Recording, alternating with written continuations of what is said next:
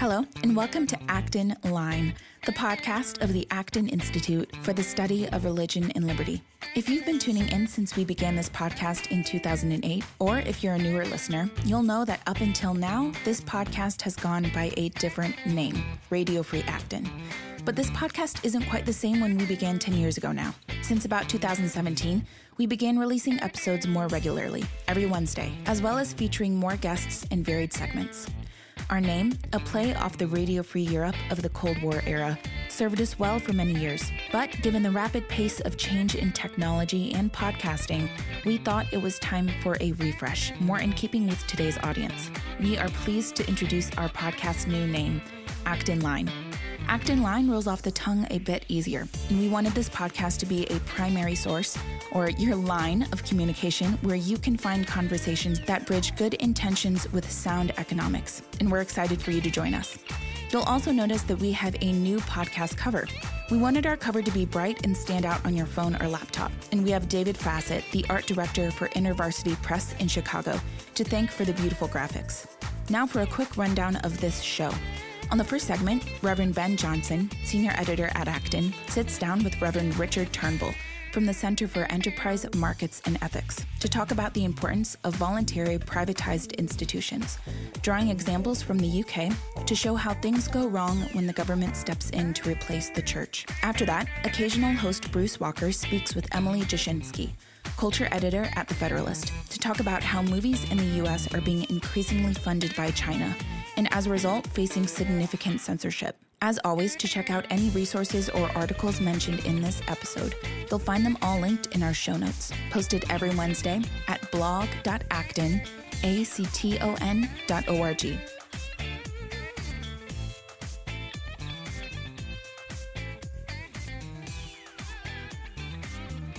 Did you know that at one time the United Kingdom had a flourishing private school system? You wouldn't know it from the landscape today any more than you would know that from the United States, and yet that was the situation. How did we go from that situation to the way we are today? Here to discuss that with me is Reverend Richard Turnbull of the Center for Enterprise, Markets, and Ethics. You can see their website at theceme.org. In addition to his role at CEME, he's also ordained in the Church of England. He was here at the Acton Institute recently for an event dealing with Abraham Kuyper. Reverend Turnbull, welcome to the Acton Institute. Thank you very much. What was the situation beginning before compulsory education when schools were run by private institutions such as churches? Well, the key date you need to bear in mind is 1870, which is, 150 years ago. And it's a very important date, it's a landmark date, and it has very significant implications for the role of the state in education and actually for the role of the state in many other aspects and spheres of life. Well, let me just take you back a little bit before 1870 and ask the question, what was the schooling provision at that time? And generally speaking, schools were provided by voluntary societies. And they were independent, they were private, they were voluntary, they were local, established in a local area. And very often, actually, they would draw upon the poorest in society. Some obviously would provide for wider than that, but the churches in particular sought to establish free, independent schools that provided for the poor. What were the churches trying to do with that provision? Well, firstly, they wanted children to be able to read and to write. Secondly, they wanted to enable those children to have some form of spiritual education. And thirdly, because very often it was the poorest in society who were drawn in to these schools by the churches, they would feed and sometimes even house the children concerned. So it was an integrated approach of a local school, a voluntary school. Very rarely were the staff of the school paid. Usually they were volunteers. A lot were women.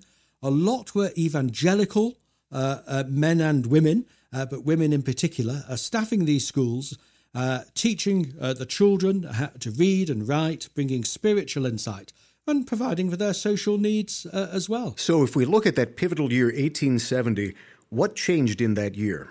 So 1870 was the year when the government of the day introduced what became compulsory state education.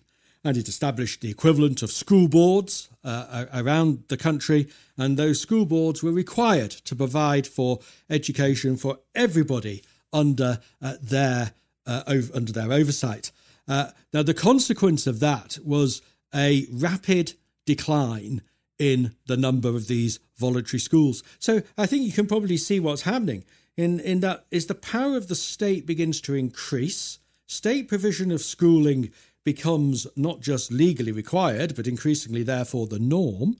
The power of the state in terms of money and finance is backing this movement. And so these voluntary schools, which, of course, were not perfect, but these voluntary schools rapidly declined in the decade from the 1870s onwards. And that had much wider implications for society than education, because these schools were one example of the whole plethora of voluntary associations, voluntary societies, often organised and shaped and run by Christian people, evangelicals, Anglicans, Roman Catholics as well, and had a significant impact on society. And the schooling shift meant that there was a shift in all of these voluntary organisations, which began to decline. Your listeners may not know, but in the decades leading up to 1870, it has been shown by scholarly research that up to 3/4 of voluntary societies were run by evangelical Christians.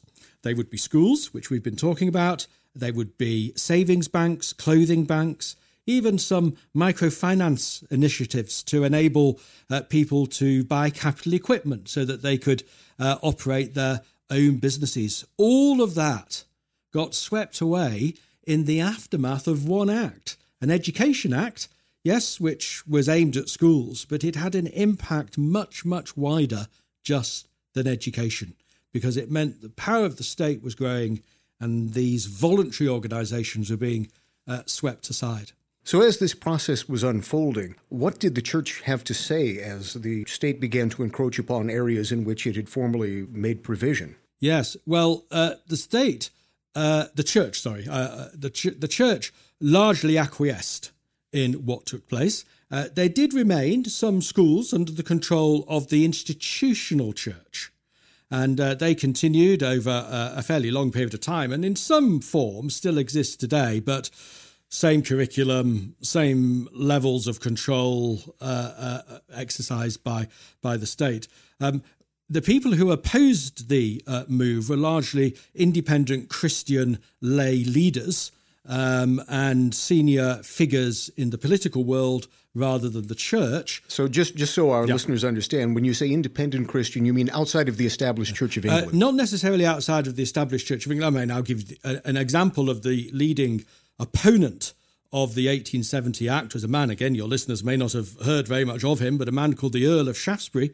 And he described the 1870 Act as the advent of a godless system. That was the word that he used.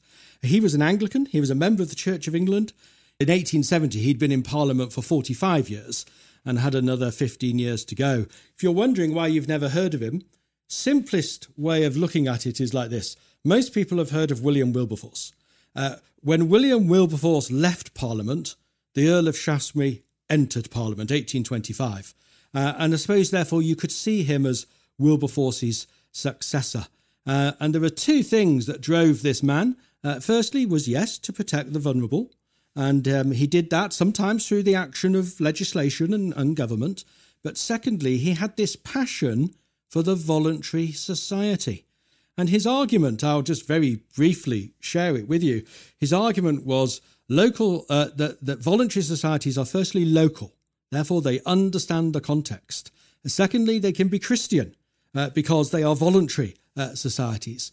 And thirdly, they can meet people's both spiritual and social and to some degree economic needs because they are independent from the state. I think that's a pretty good vision. And Shaftesbury had enough foresight to see that the 1870 Education Act, which no doubt brought some good things perhaps, but that the 1870 Education Act was like a juggernaut and went through the destroyed, really, these voluntary societies. So how has his prophecy, if we want to say that word, been fulfilled in terms of secular education in the UK? It's been fulfilled, by and large, by the churches outsourcing their own responsibility to the state. And they've done it with education, they've done it with welfare, they've done it in many of the areas where the church was previously a key provider of social provision and spiritual provision. And now the churches have largely outsourced that to the state. And sadly also, a lot of British Christians think that, well, by paying our taxes, we also outsource our responsibility to the state.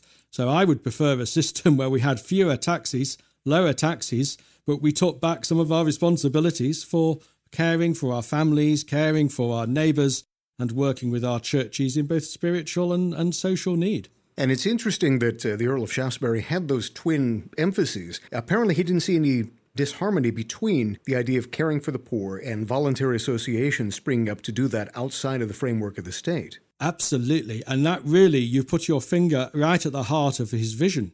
That is precisely how Shaftesbury looked at it. He thought that there was indeed nothing incompatible between providing for social need through these voluntary associations and a Christian witness to the nation. And he and others around him were passionate in that advocacy for this idea of a lively, organic society where people cared for their neighbours, they cared for their churches, they cared for the life of society, and they didn't just outsource it all through taxation to the monolithic state.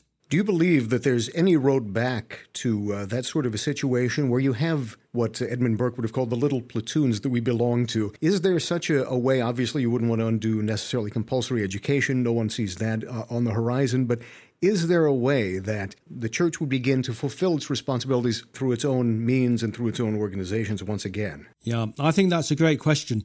And I think, if I may respond to it in this way, you see, one of the underlying assumptions behind the growth of the power of the state in whether it's education or whether it's welfare is the assumption that the state never fails.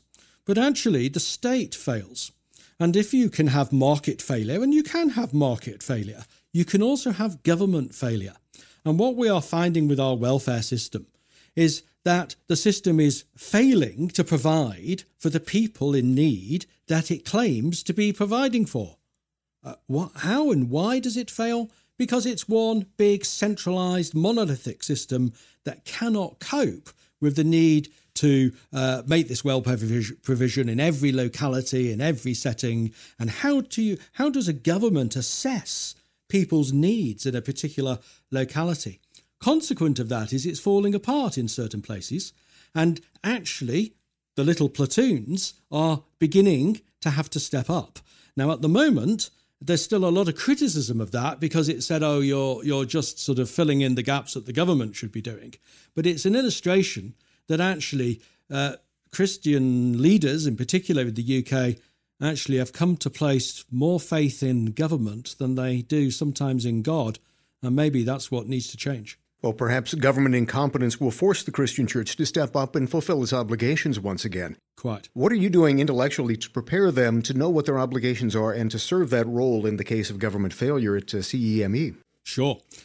So one of my own areas of academic expertise is the 19th century situation, particularly in the United Kingdom. And let me just give you one example. One of the voluntary associations that emerged at that time was called the Emily Loan Fund. It was called the Emily Loan Fund because Lord Shaftesbury's wife was called Emily. She died relatively young, and he named this fund after her. And so philanthropic money put up capital.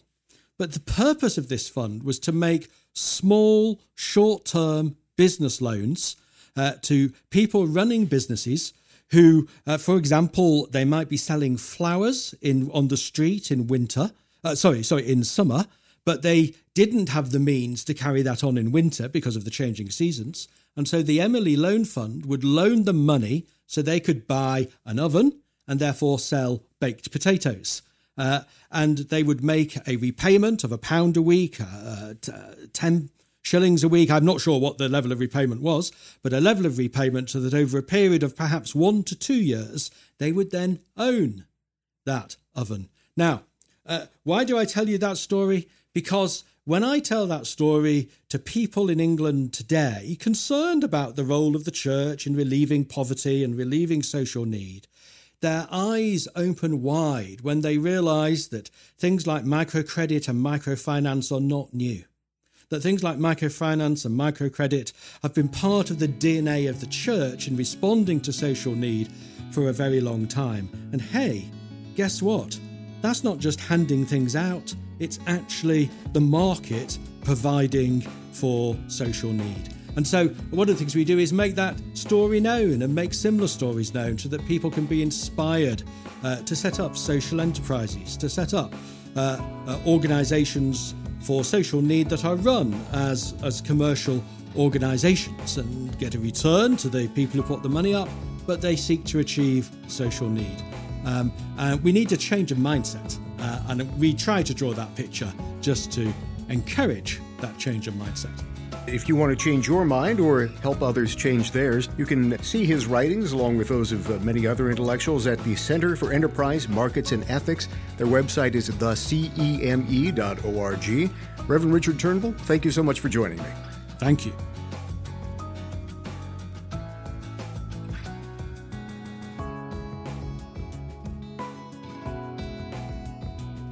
Join us in Grand Rapids to explore theology, philosophy, business, development, and market-based economics at the most unique conference in the Liberty Movement. During Acton University, the annual 4-day conference of the Acton Institute, you'll get to choose from over 100 courses and over 60 speakers, and connect with more than 1,000 people from all over the world. Come build the foundations of freedom with us and apply today at university.acton.org. That's university.acton.org.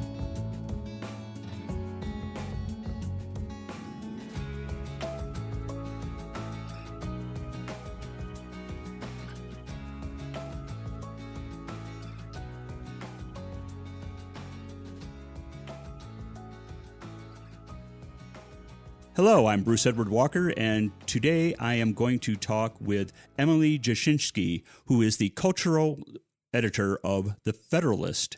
And we're going to talk a little bit of a matter of concern with Chinese funding of American films. And Emily wrote a very nice piece in The Federalist on this regarding the latest docudrama on Ruth Bader Ginsburg on the basis of sex. Hello, Emily. How are you today? I'm great. How are you doing? I'm very well, thank you. So briefly, tell us a little bit about your article, if you could give us a synopsis of this and why we would be concerned about this. Sure. Yeah, absolutely. I got a press release for the new Ruth Bader Ginsburg biopic. It's called On the Basis of Sex. And as I was scrolling down somewhere near the bottom of it, I saw that it was being funded by Alibaba Pictures, which is obviously part of the major Chinese company Alibaba.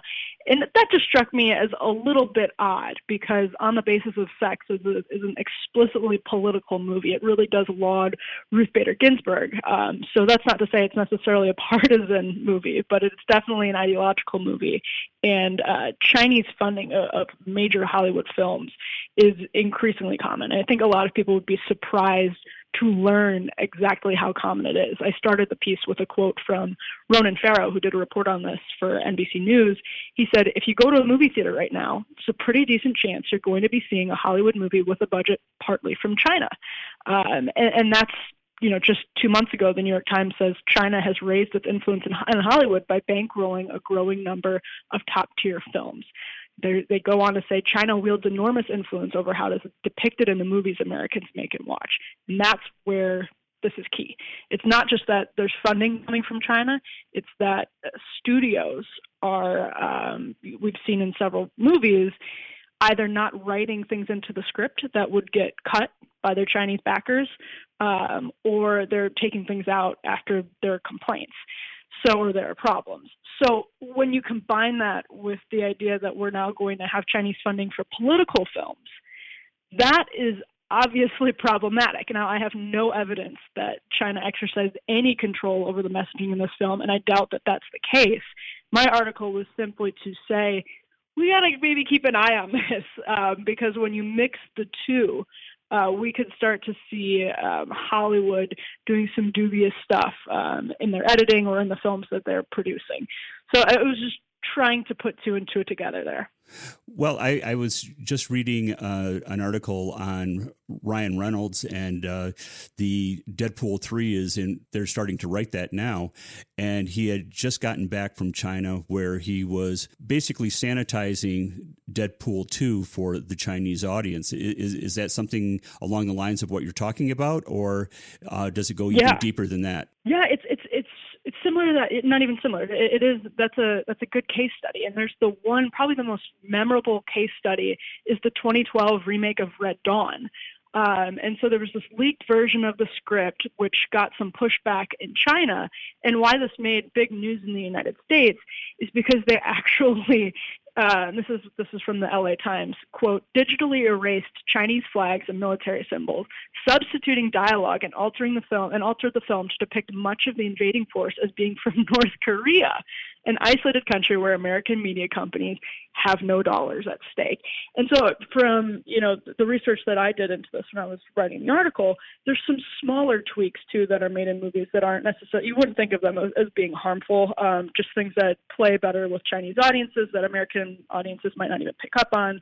But when you start getting into this political stuff, like with the Red Dawn remake, or, what we could potentially see in the future, the more Chinese money you have backing American films that are often political, the more we can say, hey, we need to watch out for this, because in America, movies are really, the film industry is a really important way for us to have a lot of political conversations. Some of the most important films of, certainly the past, you can go back, in fact, to the beginning of the film industry itself. Some of the most important films have been political and have made a huge influence on our politics. And so just obviously want to be careful with who is influencing those messages. How does this compare to, say, the Hollywood 10 of the 1950s? It's you have to imagine what this is going to look like down the road. And I think that's an apt way to look at it, that you could be seeing censorship that American audiences reject and don't want to see in the industry. My concern would be that as the Hollywood 10 are considered martyrs today, there actually was communist material that was interjected into a lot of the film scripts of the era. Yeah, and when we're looking at I'll go back to the Red Dawn example. It's Hollywood, I think. What I want to watch out for is that Hollywood is getting a lot of money from China, and so what are they going to, what are they going to promote? What are they willing to promote for the money that they're taking? And that's not to suggest there needs to be government oversight, but there is an incentive, and we've seen them do it with like with Red Dawn. We've seen them. It's not as though it was Chinese propaganda. It was more a lack of, or it was caving to what China wanted for the film. So it wasn't a praise of China so much as it wasn't a criticism of China. And so we know that Hollywood is willing to do things to keep Chinese funding. So what down the road will they be willing to do? I think that's a very, very legitimate question, especially given that we have evidence that it's already happened. Right. You mentioned Red Dawn, but there was also a Tibetan character in Doctor Strange that was they changed the ethnicity of the character because there cannot be a depiction of a Tibetan character in a Chinese film. Yeah, there's been a scattering. The Tibetan question is interesting. There's been sort of a scattering of reporting over the past 10-ish years, maybe more than that, every once in a while, whenever it crops up, about why certain actors aren't really as prominent as they might, or as they should be, or as you might have expected them to be these days. And you can look at someone like Richard Gere. whose activism has probably upset, or that you don't want to have certain studios don't want to associate with Richard Gere for fear of losing funding or because they lose out on the Chinese market. Right, and that's because Richard Gere was palling around with the Dalai Lama and has been an outspoken advocate for the Dalai Lama and the independence of Tibet. Right, exactly. And so you can't really get away with a movie that's starring Richard Gere in China, and American studios even sort of tailor their movies to Chinese audiences because it's obviously a huge moneymaker to be able to have a successful film both in America and in China, to be able to do well with the Chinese audience. Obviously there's a huge incentive to figure out a way to do that. And so if you have Richard Gere in a movie, you're handicapping yourself right off the bat. Well, and we're looking at the Chinese audience as well, they're only $2 billion behind the United States in what they spend on seeing films. They're the second largest movie-going public in the world. Yeah, and growing a lot. And so you can see why that's sort of why when I was looking into this, and when we think about this particular case study, there's no evidence, and I doubt any exists, to show that Alibaba or the Chinese government exerted any undue influence over the political messaging on the basis of sex. But it's more a question of what can happen down the line. And these early signs, these early indications, I don't think should, or I think they have me skeptical of what we're going to see 5 to 10 years from now, because there's so much money to be made in China, and it's only going to continue. That market is only going to continue to grow. So the incentives are going to be bigger for Hollywood down the line. Well, one of the articles that you allude to in your column in The Federalist is something that the Heritage Foundation put out that featured Mike Gonzalez, who wrote that American audiences are being submitted to censorship, but not our own, but a foreign power censorship and a Communist Party censorship. But we get shown a very benign view of China, in which China is a normal country. So essentially what this whitewashing does is normalizes the behavior of the Communist Chinese government. Yeah, or scrubs any, like going back to Red Dawn again. If people are interested in this, I'm glad we're talking about the Heritage article or I think the transcript of a podcast that Mike Gonzalez did. I highly recommend it. It's very informative, and you can find it on the Heritage website. He's been to China recently, and he talks about his experiences there. But if we go back to the Red Dawn example in particular, it is this normalization or this scrubbing. So it's sort of like it's censorship by way of just cutting bad things, about having them as the enemy in this Red Dawn remake. It's not so much that they cut or that they inserted pro-China. It's the absence of what could be perceived as anti-China material. And so in that way, it's the scrubbing and this normalizing. And it seems, it may seem benign right now, but I'm not sure it'll always stay that way. Well, that was 9 years ago. And since then, we've gone from post-production changes in films to pre-production, where the writers are actually preempting themselves to put in pro-China or neutral China messages. Yeah. And that's what I think even makes this issue tougher, is that they're self-censoring to avoid the problem in the first place. So where you have, like we just talked about, where films are important, such an important aspect, I think, of political expression in this country, you'll have studios self-censoring. So there won't be any critiques for fear of losing out on this audience or for fear of losing out on this money in the first place. And that is troubling. And what's even more troubling, in my opinion, is that we really have no transparency on this. And again, that's not to suggest there should be government oversight. That's not to suggest any regulation or anything at all. It's just to say what makes this even more troubling is that we have absolutely no idea, unless there's leaks or unless someone comes out and talks about it, what's being scrubbed, what's being self-censored, and at all.